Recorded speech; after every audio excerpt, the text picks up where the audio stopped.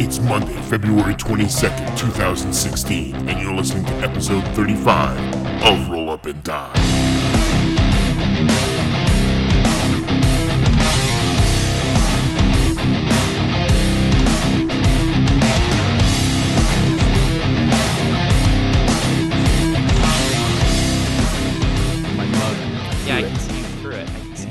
Well, it's a little known fact, but Matt actually has a hat where he has a pop filter like hanging off the front of it around him all the time. I just pull it down. Yeah, when he's walking around the house. Sometimes I don't want my plosives to come out at all. Yeah. All right. So how's everybody doing today? Doing all right. Pretty good. Weather's kind of wacky. It was minus like 15 the other night, and tomorrow's going to be around 40 degrees. So. Really freaky. Sweet. Is it too fluctuation? Yeah. Well, is it too early for a segue?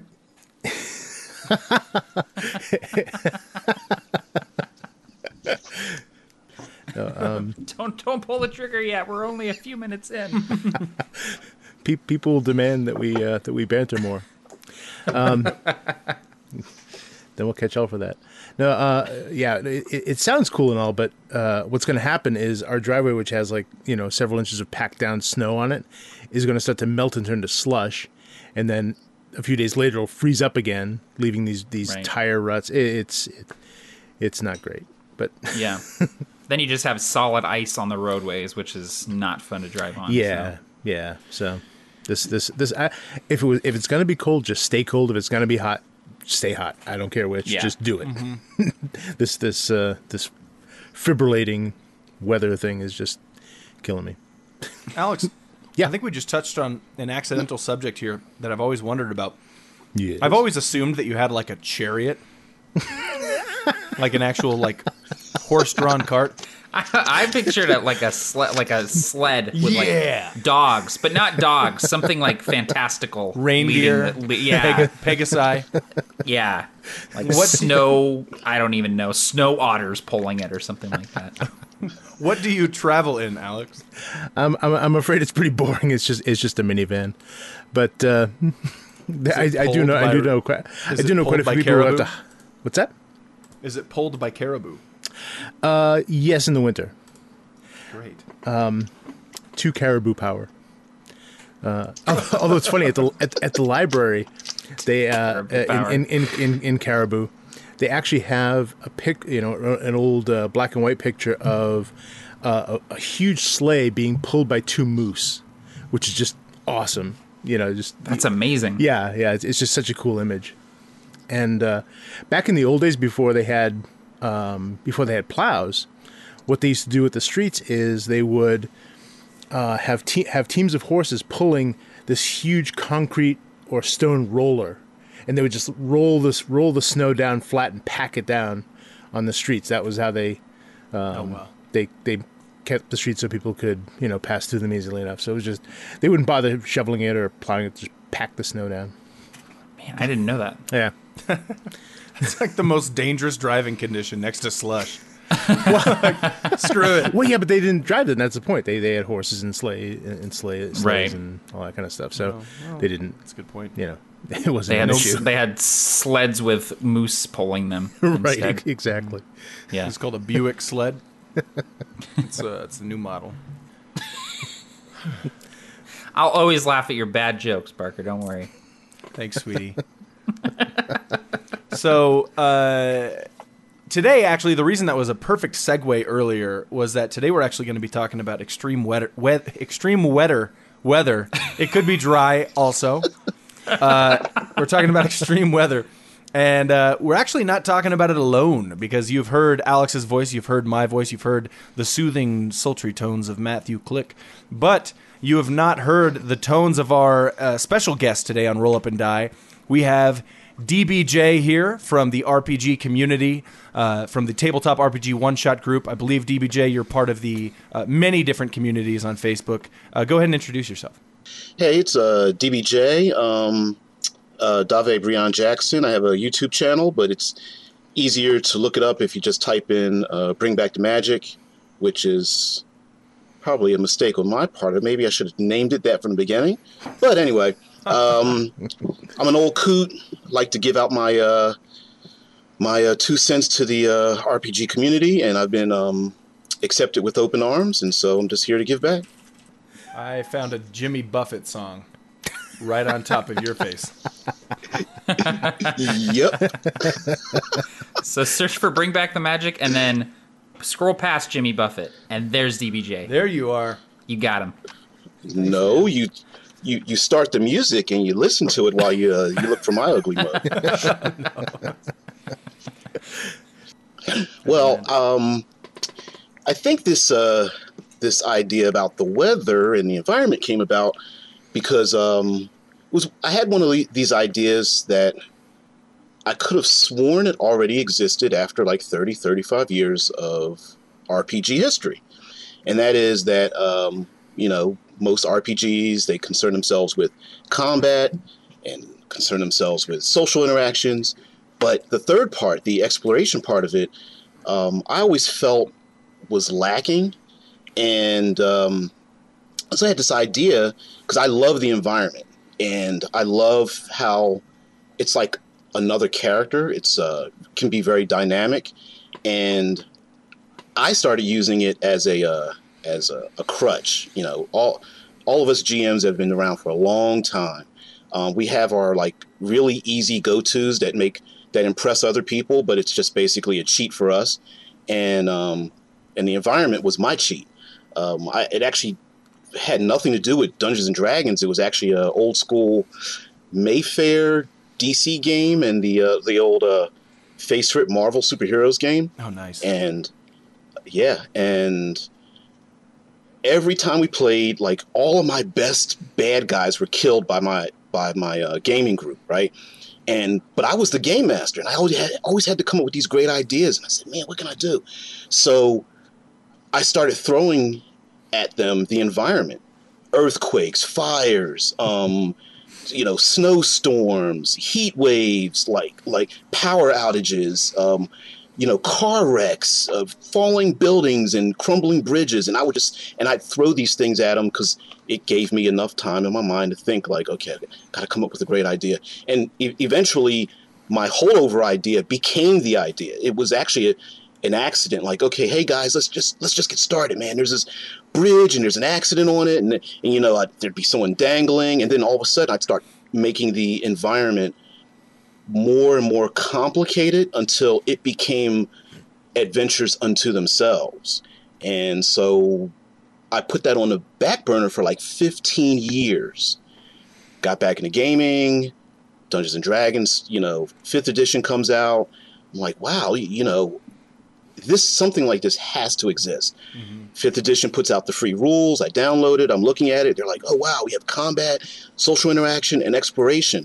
I get to the exploration part, and all I see are like traps. I'm like, what the hell? That sucks. So, and anyone who's ever gamed for a long time, you know, and I know that traps, in and of themselves, they suck. I mean, they really, it's the kind of thing that's like, it's so impersonal to take out your players that way. Yeah. And then if the players circumvent the trap, then it kind of makes you feel defeated. Like, wow, boy, I made this whole adventure with nothing but traps, and in 2 minutes they figured a way around it, and well, that's unexciting. So I love puzzles. I love complicated obstacles that require decisions where every decision, there's no correct decision to make.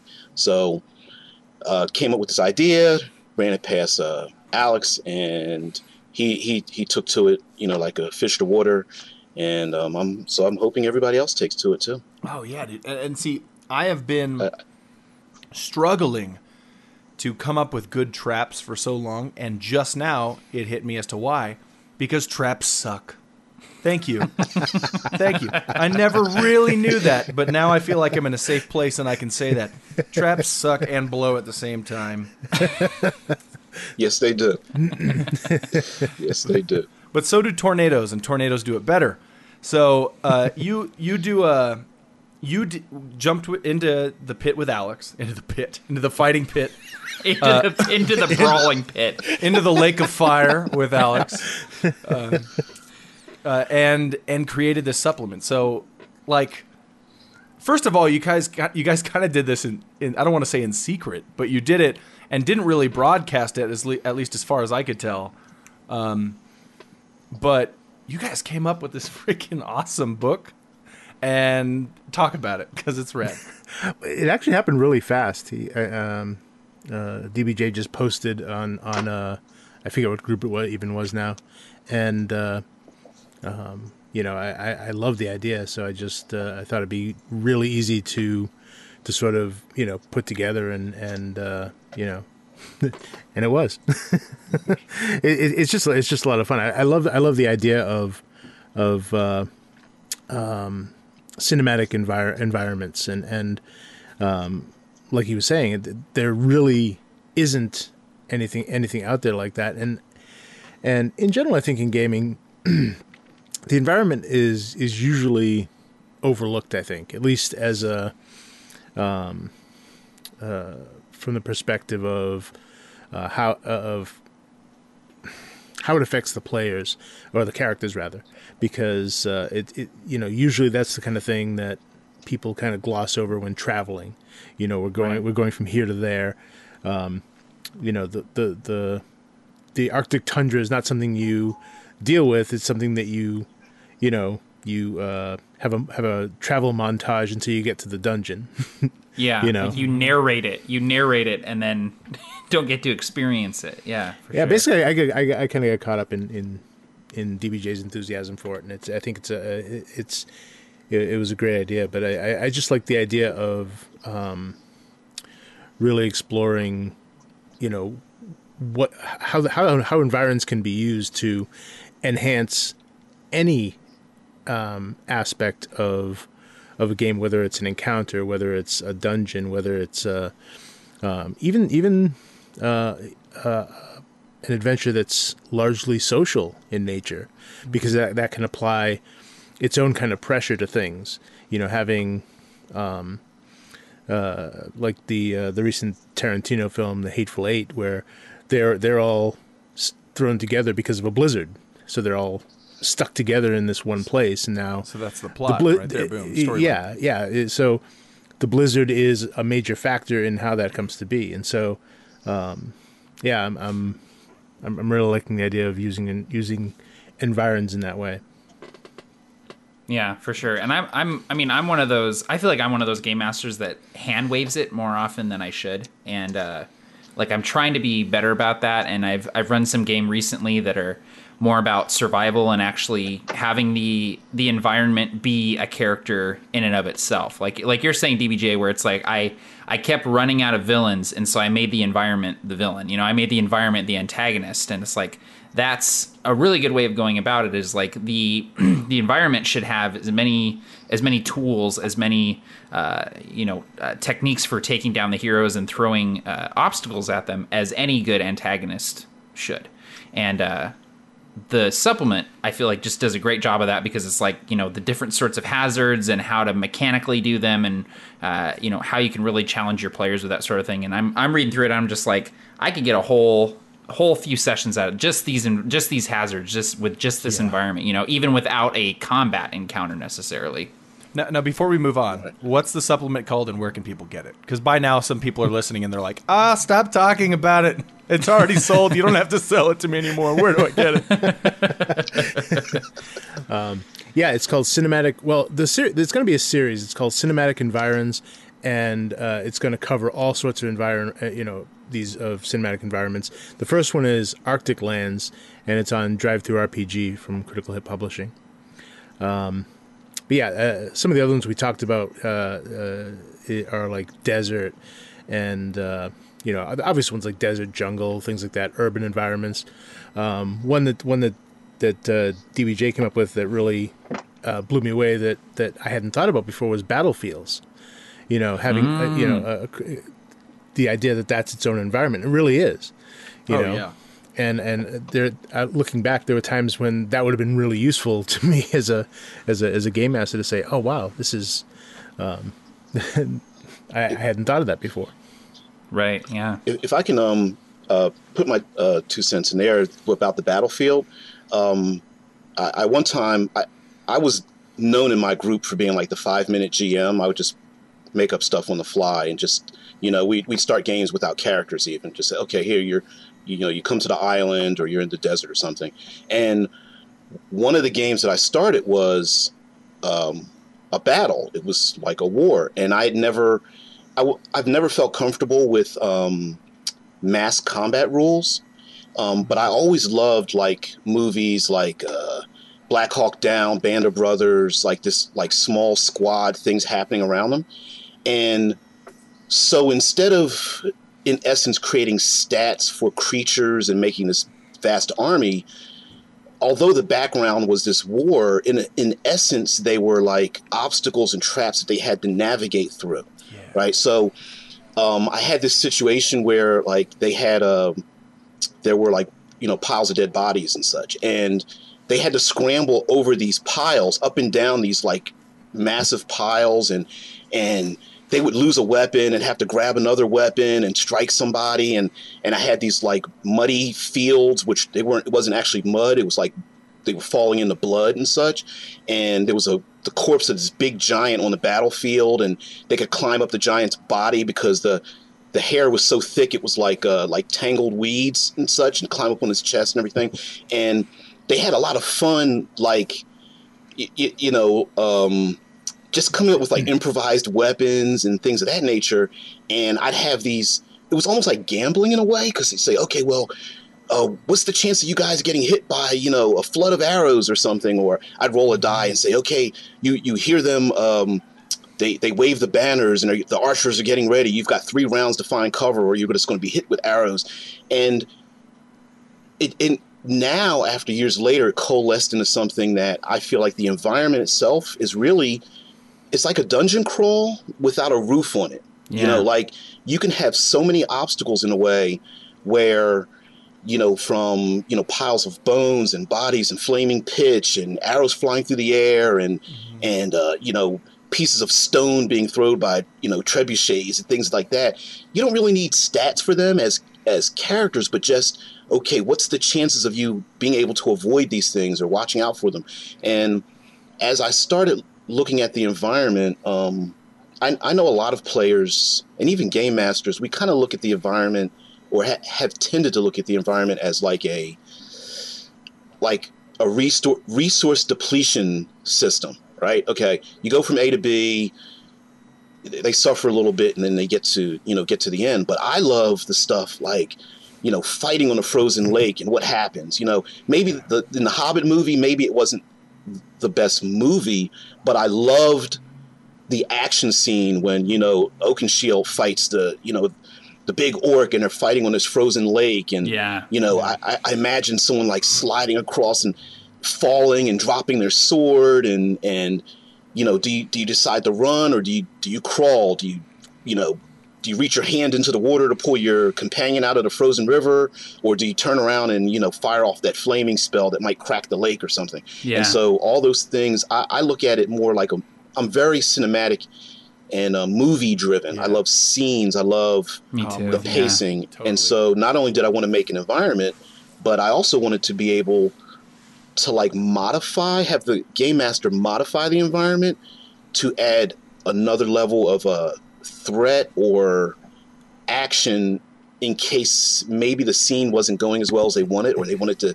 have it continue even further. So I also wanted to do that too. So, and of course, one thing that I think 5th edition dropped the ball in is that when I look through some of it, you see some of the creatures and they have what they call lair actions. And in my mind, I said, why didn't they take that further and divorce the layers from the creatures? Yeah.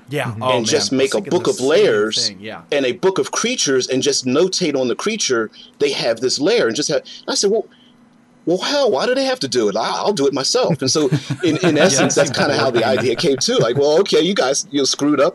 I'll take advantage of that. Why not? That seemed a little I thought board that gamey to me. Well, yeah. Yep.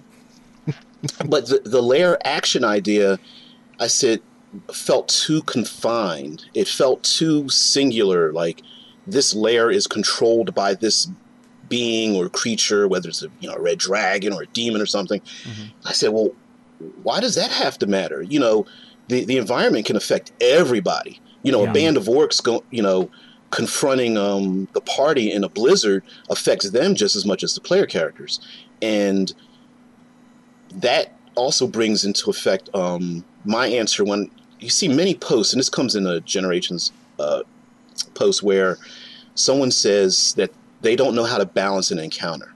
Right. And the environment is a really great tool, air quotes, a cheat for game masters to use to balance their encounters. It's a great equalizer, man. It's just everyone on an even footing.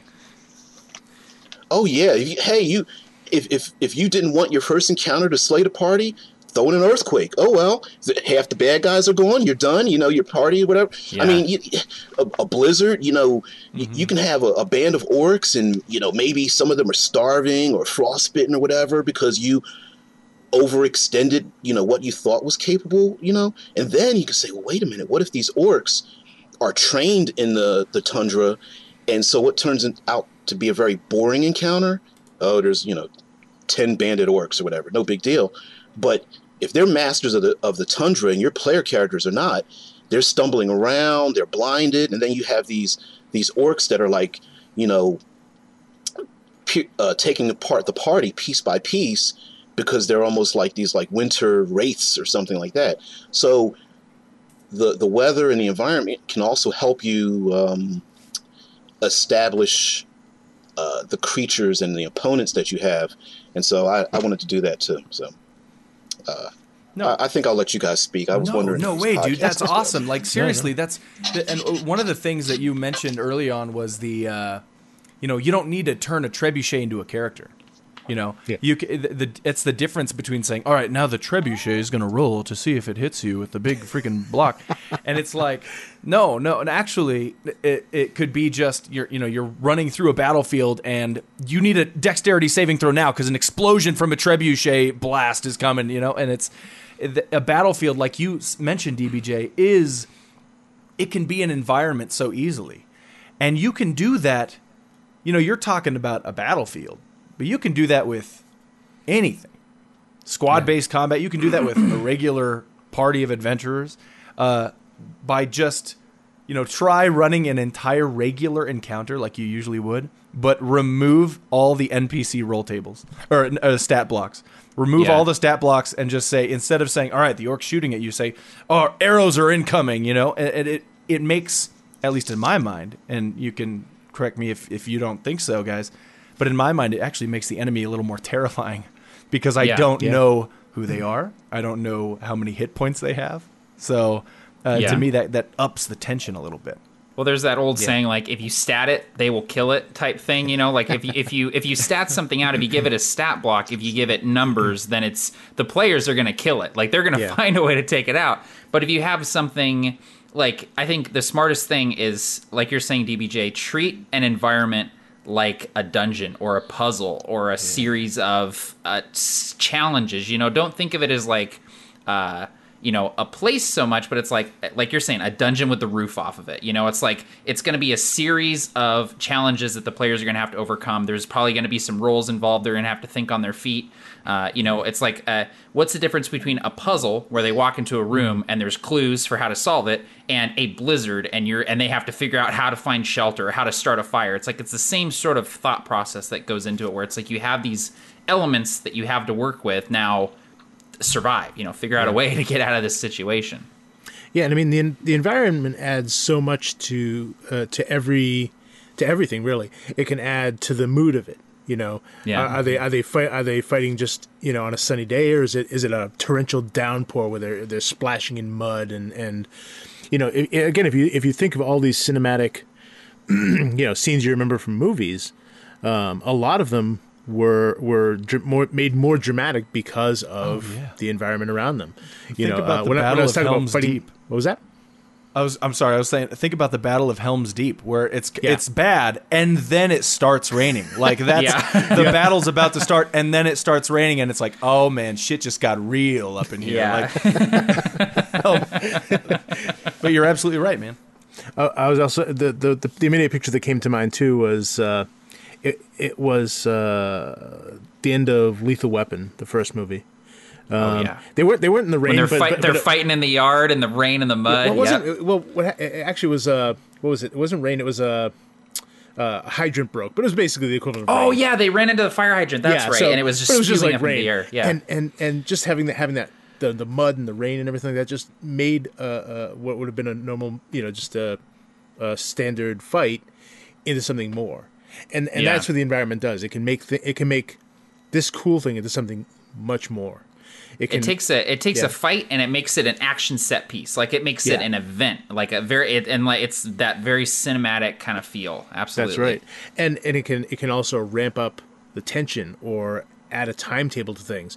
If a volcano is erupting nearby and there's a lava flow heading your way, now you have to fight these orcs and get out of the way of the the incoming lava that's coming down, or the ash cloud or whatever it happens to be. There's now this added pressure, which adds to the tension. It adds to the timetable. It gets the players moving, basically. I wanted to, and the one thing I've always what I love about about this idea of you making cinematic environments is that there's no right answer, right? It's not all or nothing.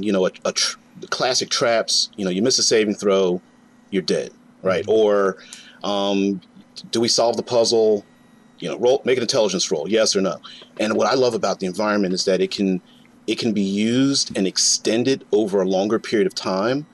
And also, one thing that I've noticed that maybe people don't realize is the idea of foreshadowing. Whereas the foreshadow of an event can really allow you to give your players an option without the game master sugarcoating or handing out things to their players. So, for example, the idea would be you enter into the tavern and it starts to rain outside, right? So if the game master later on, when they exit the tavern, now it's like torrential rain, it's downpouring.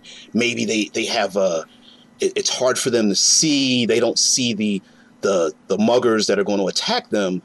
You've already established ahead of time the events that lead to that discovery and that drawback when those players go out into the torrential downpour. Yeah. Or you could have, it starts to snow, and as the players are getting closer to the mountain, as the snow gets deeper and it gets colder and the winds start picking up, as a game master, when you put your players into a disadvantageous situation, they are already psychologically prepared for it, as opposed to just you walk into the room, make a saving throw versus death. Right. Yeah. I like that foreshadowing too. I mean, and that's what Alex sort of touched on this too a little earlier, that the mood, it just affects the mood of something. If it starts raining, that could be a great prelude to, you're actually about to meet the villain of your campaign or something. Or if the world is just eerily silent as the snow has stopped falling, and the snow is just absorbing all of the sound, and you can hear maybe footsteps in the distance. That's the environment creating a situation that builds or creates tension. And I was thinking about this earlier, that I wanted to ask all of you a question, because we're talking about extreme environments, different sorts of environments, and we should probably, I don't know, before in our idea that people can steal, we'll talk about something specific. But I was thinking, I wanted to ask you guys I know the answer for Alex and myself is yes. Have you ever been in an extreme environment? I think those were words.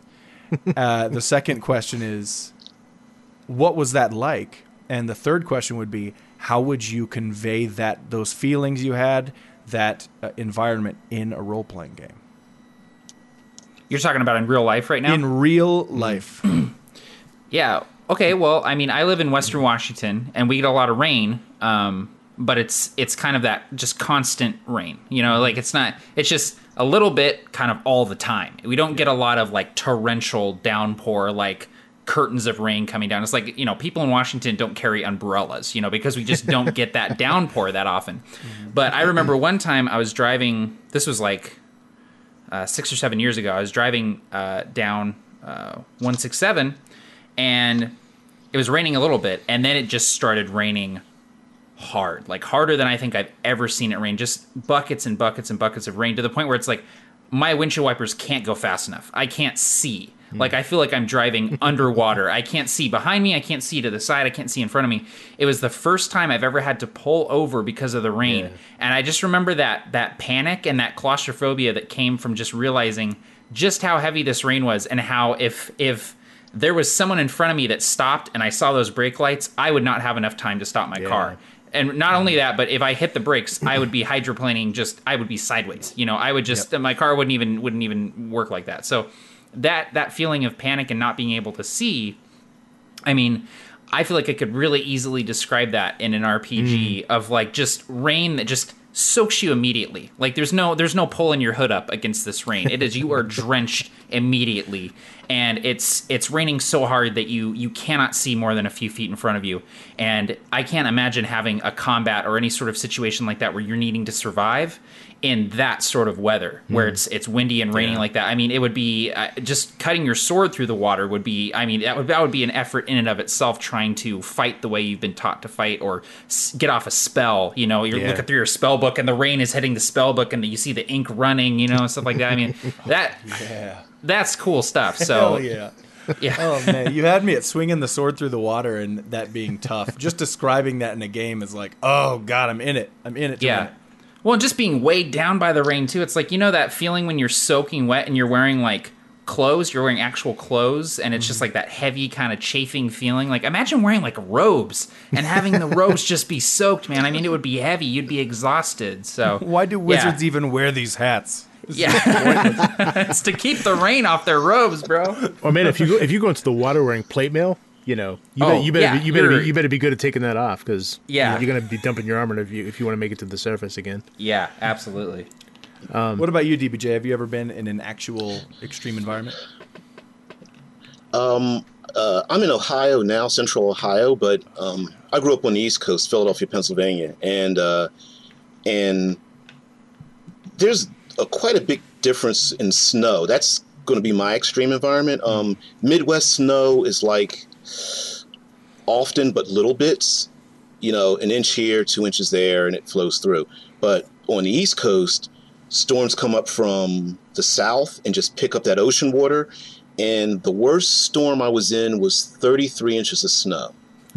And it was so, okay, they measured, snowfalls usually near like open fields, airports. And so it was 33 inches on a flat surface, but it also snow drifted. Oh God.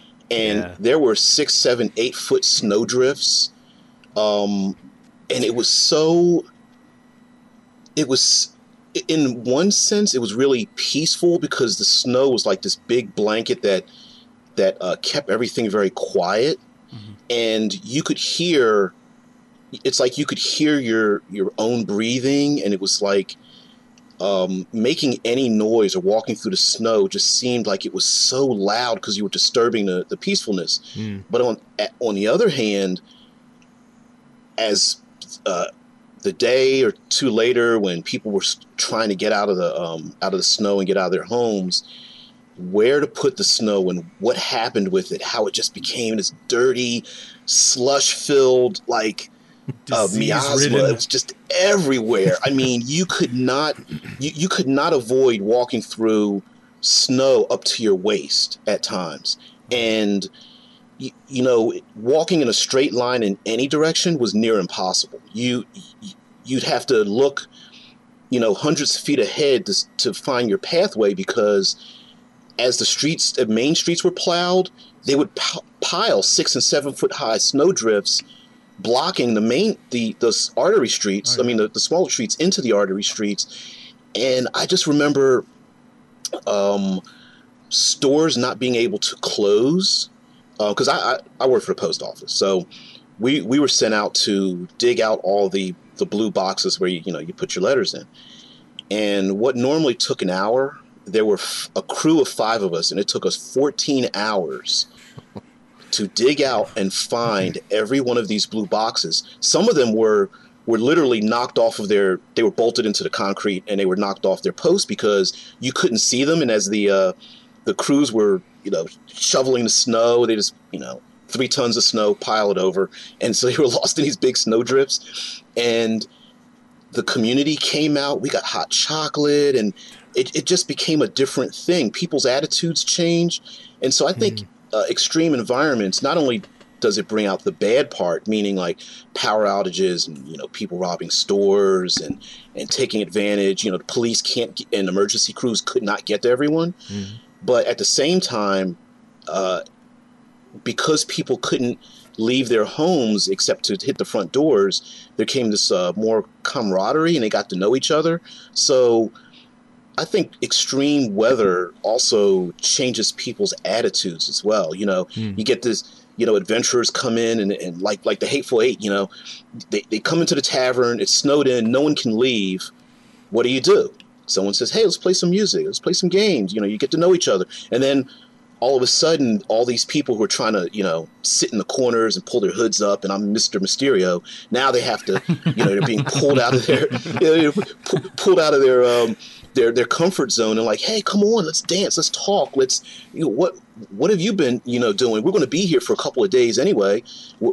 What is it that you're like? What are your dreams? And so I think weather can bring out social interactions, and I'm just a real proponent of the cinematic feel of it, just the sliding in the snow and the rain drenching everything. Like you were saying, Matt, where you try to open up a scroll and read it, and it just the ink gets washed away, or everyone you try to cast a spell, and I'm gonna burn them to death, and you realize your spell only goes about 5 feet because the rain just washes it out or something. And I love putting players in a position where they have to make a choice like that, or rethink what they consider to be a norm. Hey, my PC in a void can do these things. That's true. Okay, yeah. But what happens if they're underwater, or what happens if they're hanging off of a cliff, and even beyond weather, I just love environments in general. I did a video talking about one simple thing, and that was the rope bridge. Like the classic rope crossing the chasm, swinging back and forth, broken slats, bridge. Like, there's something about that classic image to me that just makes me think, like, how many memorable ideas, do you run across it? Do you crawl? Do you go one at a time? Does everybody go across? Do you cast a spell? Does somebody cut the rope? Does somebody get their foot tangled and hang upside down? And so all of these things in my mind, it just made me want to create something so everybody else could say, let me flip to one page, boom, I could do it, and I'm ready to go make some memories. So. Yeah, I love the rope bridge reference too, man, because there are so many movies with that exact same scene, but it's never that exact same scene. They're all different, they're all great, and they're all intense. It's, I'm a firm believer that, once you see one submarine movie, you've seen them all, but that's not the case with rope bridges. You got to see all the rope bridge movies. But that's really cool. One of my sorry, go ahead. No, I was just about to say that we're talking about extreme environments, and it's kind of like it makes you think weather, but that's a really good point. It doesn't always have to be weather. It's you just mentioned something that is, it could be extremely peaceful outside, and that rope bridge is still scary as fuck. Exactly.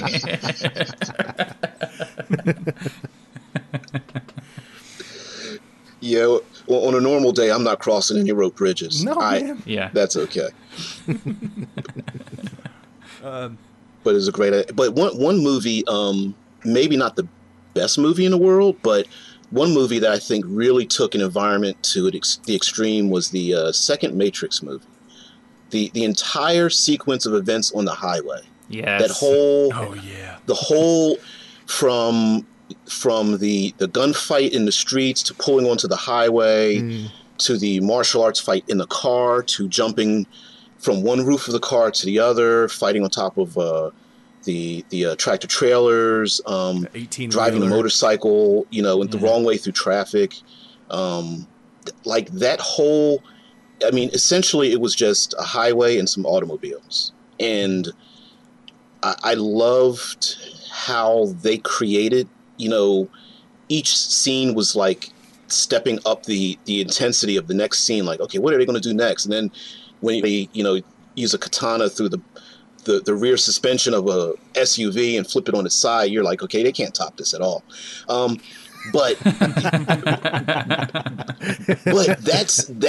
that is my, like, to me, that's like the epitome of the action sequence in a role-playing game, because oftentimes dice and numbers don't get you there, right? Like, if you just go by the numbers, you're just going to roll some dice and you'll, I rolled a 20, let me do double damage. No, you know what I'd really like to do? I'd like to, shove this thing into the guy's eye and then he sticks against the wall and I rip the blade out of his throat. And dice don't tell you that, but that cinematic action, can really build into that. And when players, I love it. To me, the payoff is when players are invested in the environment and then use it.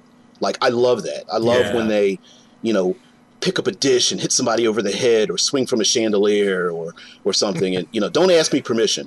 If you think there's a chandelier, then there is one. Yes. So just swing from it, just DBJ, do it. You're my spirit animal, man. You're my spirit animal. I'm telling you, one of the things I tell to every single one of the players that ever sits at the table is, okay, this is how I GM.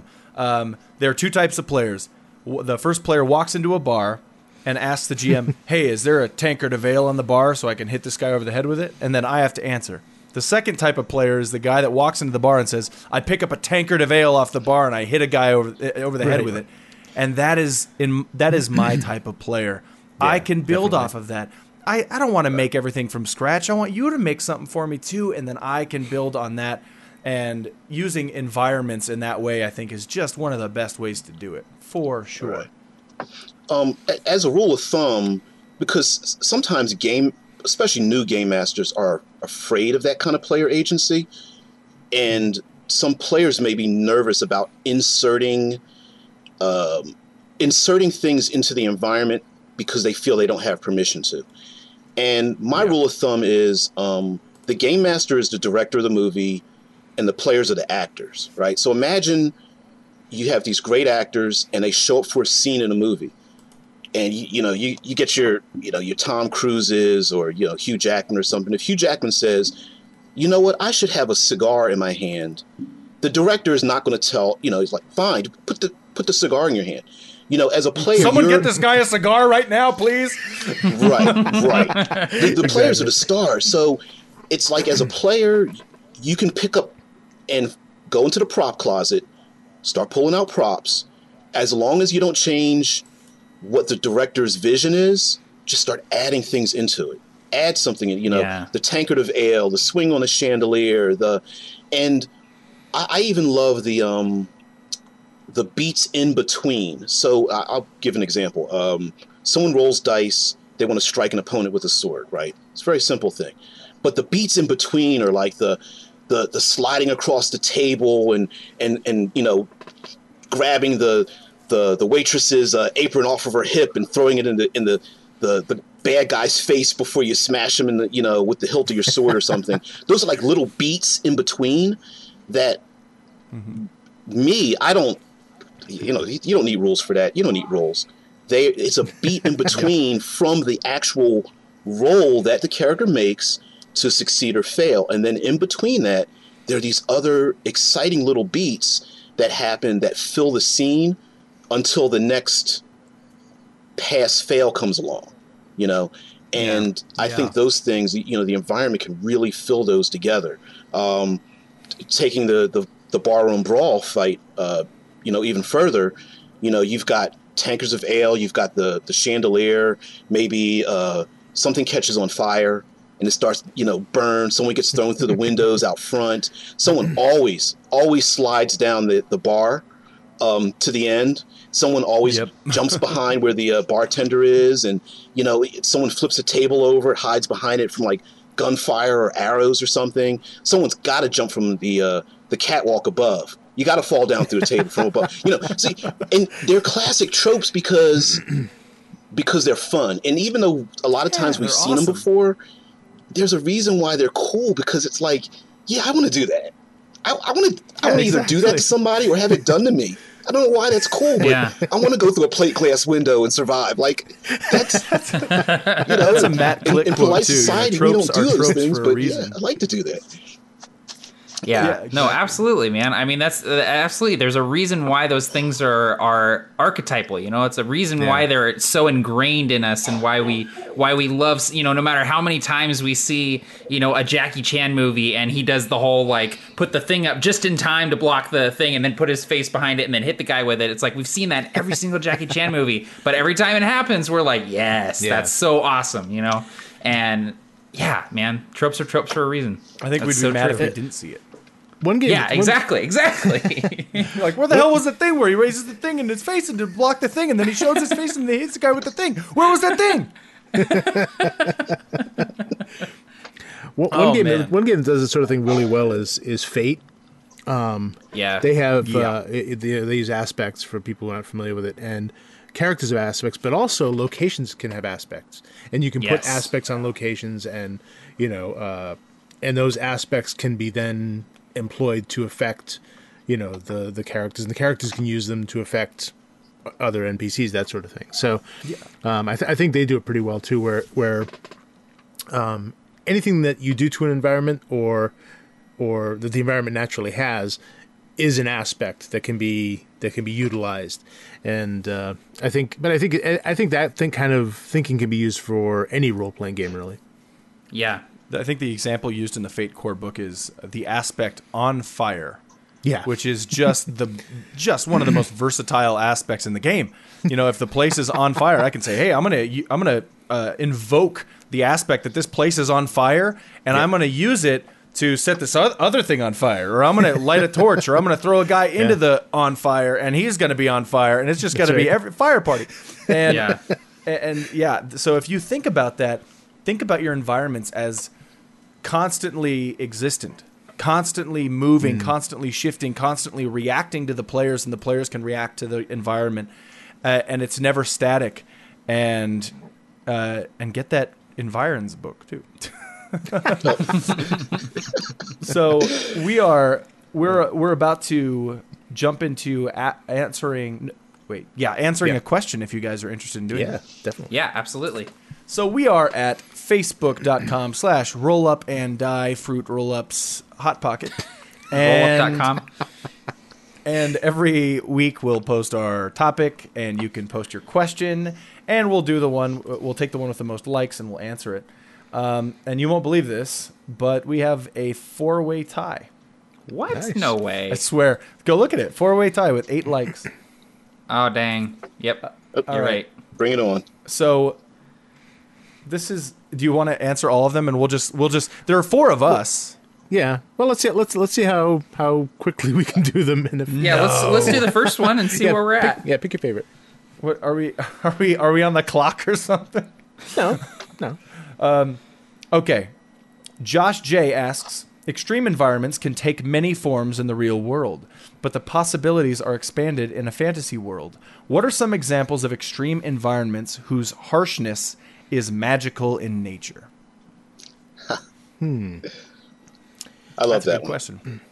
Yeah. Yeah. Well, I would start with taking a normal environment and then ramping up the danger level that you see normally, right? So an example would be cold, an environment that's so cold that simply, stepping outside, causes physical pain or harm. Or where instead of snow and blinding ice or something, it's actually like daggers of ice falling from the sky, literal daggers, whatever. Or combining two elements together, like you have a very hot environment, but it's raining fire. I think you can take that idea of taking what we normally know, like rain, snow, hot, cold, earthquakes, and just ramp it up to the point where it becomes physically dangerous for us humans even to exit outside into the open, and just turn that into a fantasy thing. But what's the game? Planescape.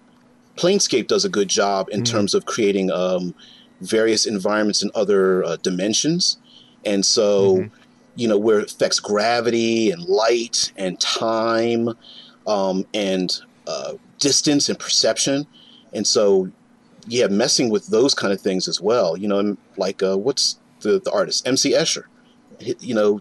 Take a look at one of his drawings and just turn that into a room. You're just like, what? What do you mean? You can walk on the walls? Sure, you can walk on the walls. Well, how does that affect an arrow? If you fire an arrow, is the gravity affected by that? And those questions would be kind of cool.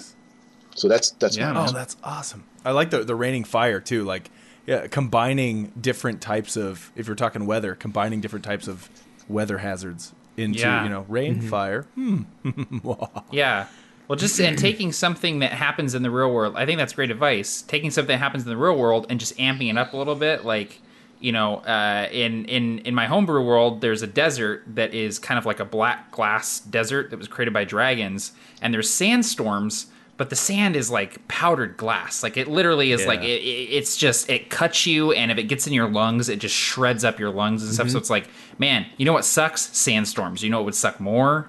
This thing. That's even worse. Broken glass sandstorms, right? Yeah, broken glass sandstorms. That's fiberglass sandstorms. That's terrible. Yeah, like insulation just flying around. So itchy. No, I mean that's a great idea too. You can have. I mean, they don't necessarily have to be magical. They, depending on the world you create, they can just be different. If you can look throughout our own solar system and see extreme conditions pretty much everywhere. I mean, was it Neptune? I think it rains diamonds. On Titan, it rains methane, liquid methane. Yeah. So I mean, those are obviously real extremes, but you can still think of what sort of effects your world might have. Are there tornadoes in frozen areas, for some reason? Could you have a snow tornado? That sort of thing. Right. And if I could add a little bit of a cheat, flip through and pick a really good spell, or pick a creature and make that the environment. Like, nastiest things are oozes and jellies and puddings, right? And instead of making it a creature, make that part of the environment. Like, it's not alive.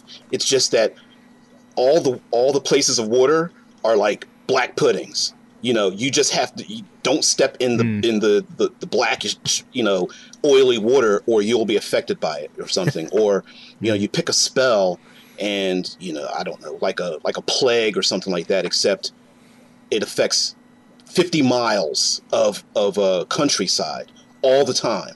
And you could really, take that and extend it, out. Now, I would be hesitant to just make it essentially like a damage feature. I like obstacles, ways for players to avoid or to overcome or to have to choose, between going outside or inside or fighting the enemy or avoiding the lava or something like that. I prefer obstacles as opposed to when you walk outside, you just suffer damage. But that being said, you know what? Just you could reskin a creature or a spell and you're done. Yeah, I like the absolutely. idea. You know, like Matt said, if you stat something out, they can kill it. But if you take that gelatinous cube and you turn it into a massive landscape that you're fighting on top of, that gelatinous cube is no longer a statted out monster. That's an environment that you have to worry about. I don't think that's how gelatinous cubes work. I've never used one. I would just, as someone who has had 2 characters die to gelatinous cubes, I would shit my pants if there was like a mountain-sized gelatinous cube. Just be like, I'll be no! All I am right now is hungry, man. DBJ's talking about black pudding, and I'm like, oh my god, man, Pudding. I want some pudding. I want some pudding right now. See, Jello cube, what? Yeah. So I think that's that was the good question. Yeah. And that was a great question to finish it off with. And we'll come up with an idea that you can steal right now. And if it's okay, if you permit me, I would like to tell you a story about a real life extreme environment that I was in. Mm-hmm. And then we can build this adventure or this encounter for the listeners for them to steal based off of this real life experience, if that's okay with you guys. Sure. That sounds great. Yeah. Yeah. So for our honeymoon, my wife and I went to Belize, and it was an amazing trip overall. But there was one little thing that was kind of an issue, but it didn't really bother us. It was Tropical Storm Ernesto, which you probably haven't heard of because it didn't hit the United States. Unless you're from Central America or Mexico especially, you absolutely know about Hurricane Ernesto, because shortly after we landed, they grounded all air travel, and Hurricane Ernesto was on its way. And we were driving to this place we were staying, which is kind of like out in the rainforest. We weren't on the coast, fortunately, but we were out in the rainforest, and these things were like tree houses, but they're not. When I say tree house, I don't mean like they're hanging in the trees. These things were very structurally sound. Mm-hmm. They were concreted in. They were just in the canopy of the forest. And so it was really just a beautiful scene. And on the way there, I asked our driver, what are you going to do when the hurricane hits? And he looked at me and he said, God, I don't know. And this guy is from Belize. And at that moment, for the next couple days, the hurricane hit. It smashed into Belize, and it kind of moved north into Mexico. I think it killed like 12 people. And it was watching huge trees just fall left and right, watching lightning that made outside look brighter than the brightest day I've ever seen in my life. And the thunder strikes immediately as the lightning hits. There's no space between, it's boom, boom, like you're being bombed. But most of all, the fear of me knowing that there was nothing I could do, that I was no longer in control of my fate.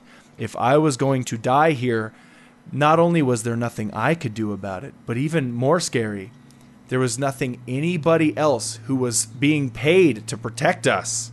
There's nothing they could do about it either.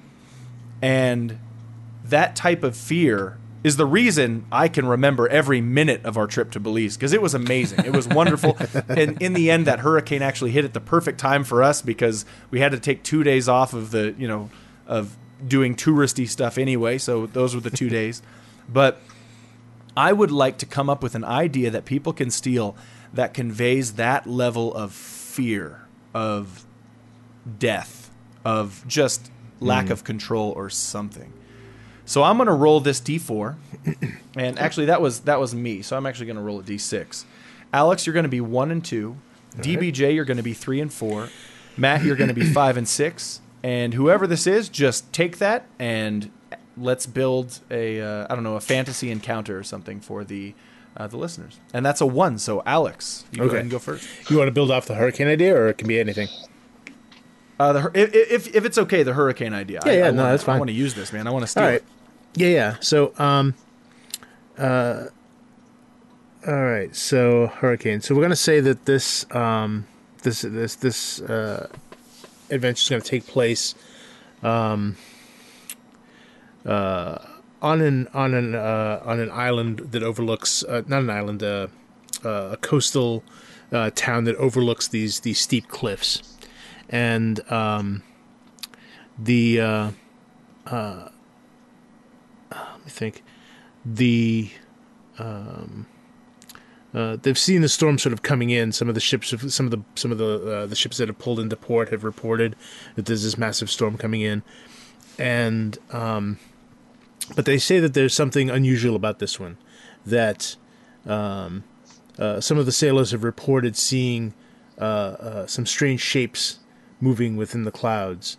They can't quite make out what they are, but they feel like they're being watched when they go to. So they've just started to to get away from it as fast as they could, and so there's this dark storm, and even as the captain of the ship is telling one of the characters who happens to be at the dock and points out to sea, you just see this dark line in the horizon appearing as this storm is bearing down on them. Awesome.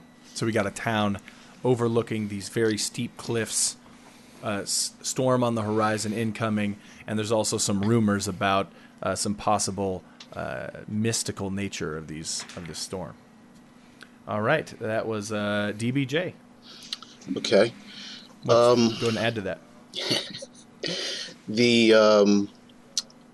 The player characters who would be on this island for whatever purpose have established a connection with a local elderly couple. It's very nice. Approached them, and they decided to take they're retired, and they have a bungalow on the beach. And the player characters may not remember this, but a neighbor comes by and asks them to check on the elderly couple that's staying in this bungalow that's on the beach. The water level's rising, the storm, is about to hit, and when it was sunny and bright outside, it was maybe a few hundred yards away. But in the dark and the storm that's about to rage, there's trees have fallen. You can barely see a dim light in the small bungalow, and the others that are around them, other travelers and maybe vacationers or such, they're paralyzed with fear. They don't want to go out, but maybe something draws one of the player characters to check them out. Maybe reminds them of an old relative, or they loan them a small item, or it invited them to come over and said that they'd be there. And when they travel out into the dark, they realize that they, very short distance away from their own bungalow, they lose sight of it. So between traveling from one to the other, it's just complete darkness. Storm waters are rising, and there's movement in the trees, some of which doesn't sound like the wind. Everything we make is horror. Everything we make is scary. Oh my gosh, it's so good. Oh, okay. All right. So, Matt. Yeah. I just said your name for You no gotta roll- random, you for a gotta roll random for reason, it, because I buddy. got to roll for this. Yeah, I got to roll for it. Oh, Matt, you're up. Man. So I'm going to kind of latch on to something that Alex said, and then something that DBJ said. Alex said that they were maybe seeing shapes in the sky, in the clouds, and then DBJ said there's maybe some movement in the trees. I imagine that this storm it's a living storm. There are beings within this storm that are of the storm. They are sort of humanoid looking, but they are composed of darkness and smoke and lightning. And when they move, they sound like wind moving across the ground. And if they speak in a language that sounds like thunder kind of rolling. And some of them are massive and some of them are smaller. And I imagine as the party is trying to get to this bungalow, as they're struggling against the storm, and they see the light of their own place kind of disappear behind them, maybe they catch glimpses of these dark figures sort of moving in the trees, and they have to encounter these storm elementals for the first time on the beach in the middle of this storm as the waves are kind of encroaching on them. Nice.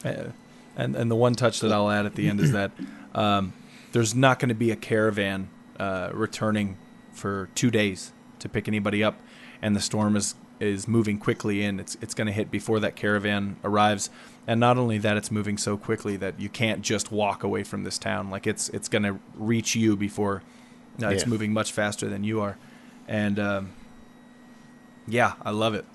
I love it. I'm feeling the chills right now already. You know, nailed it.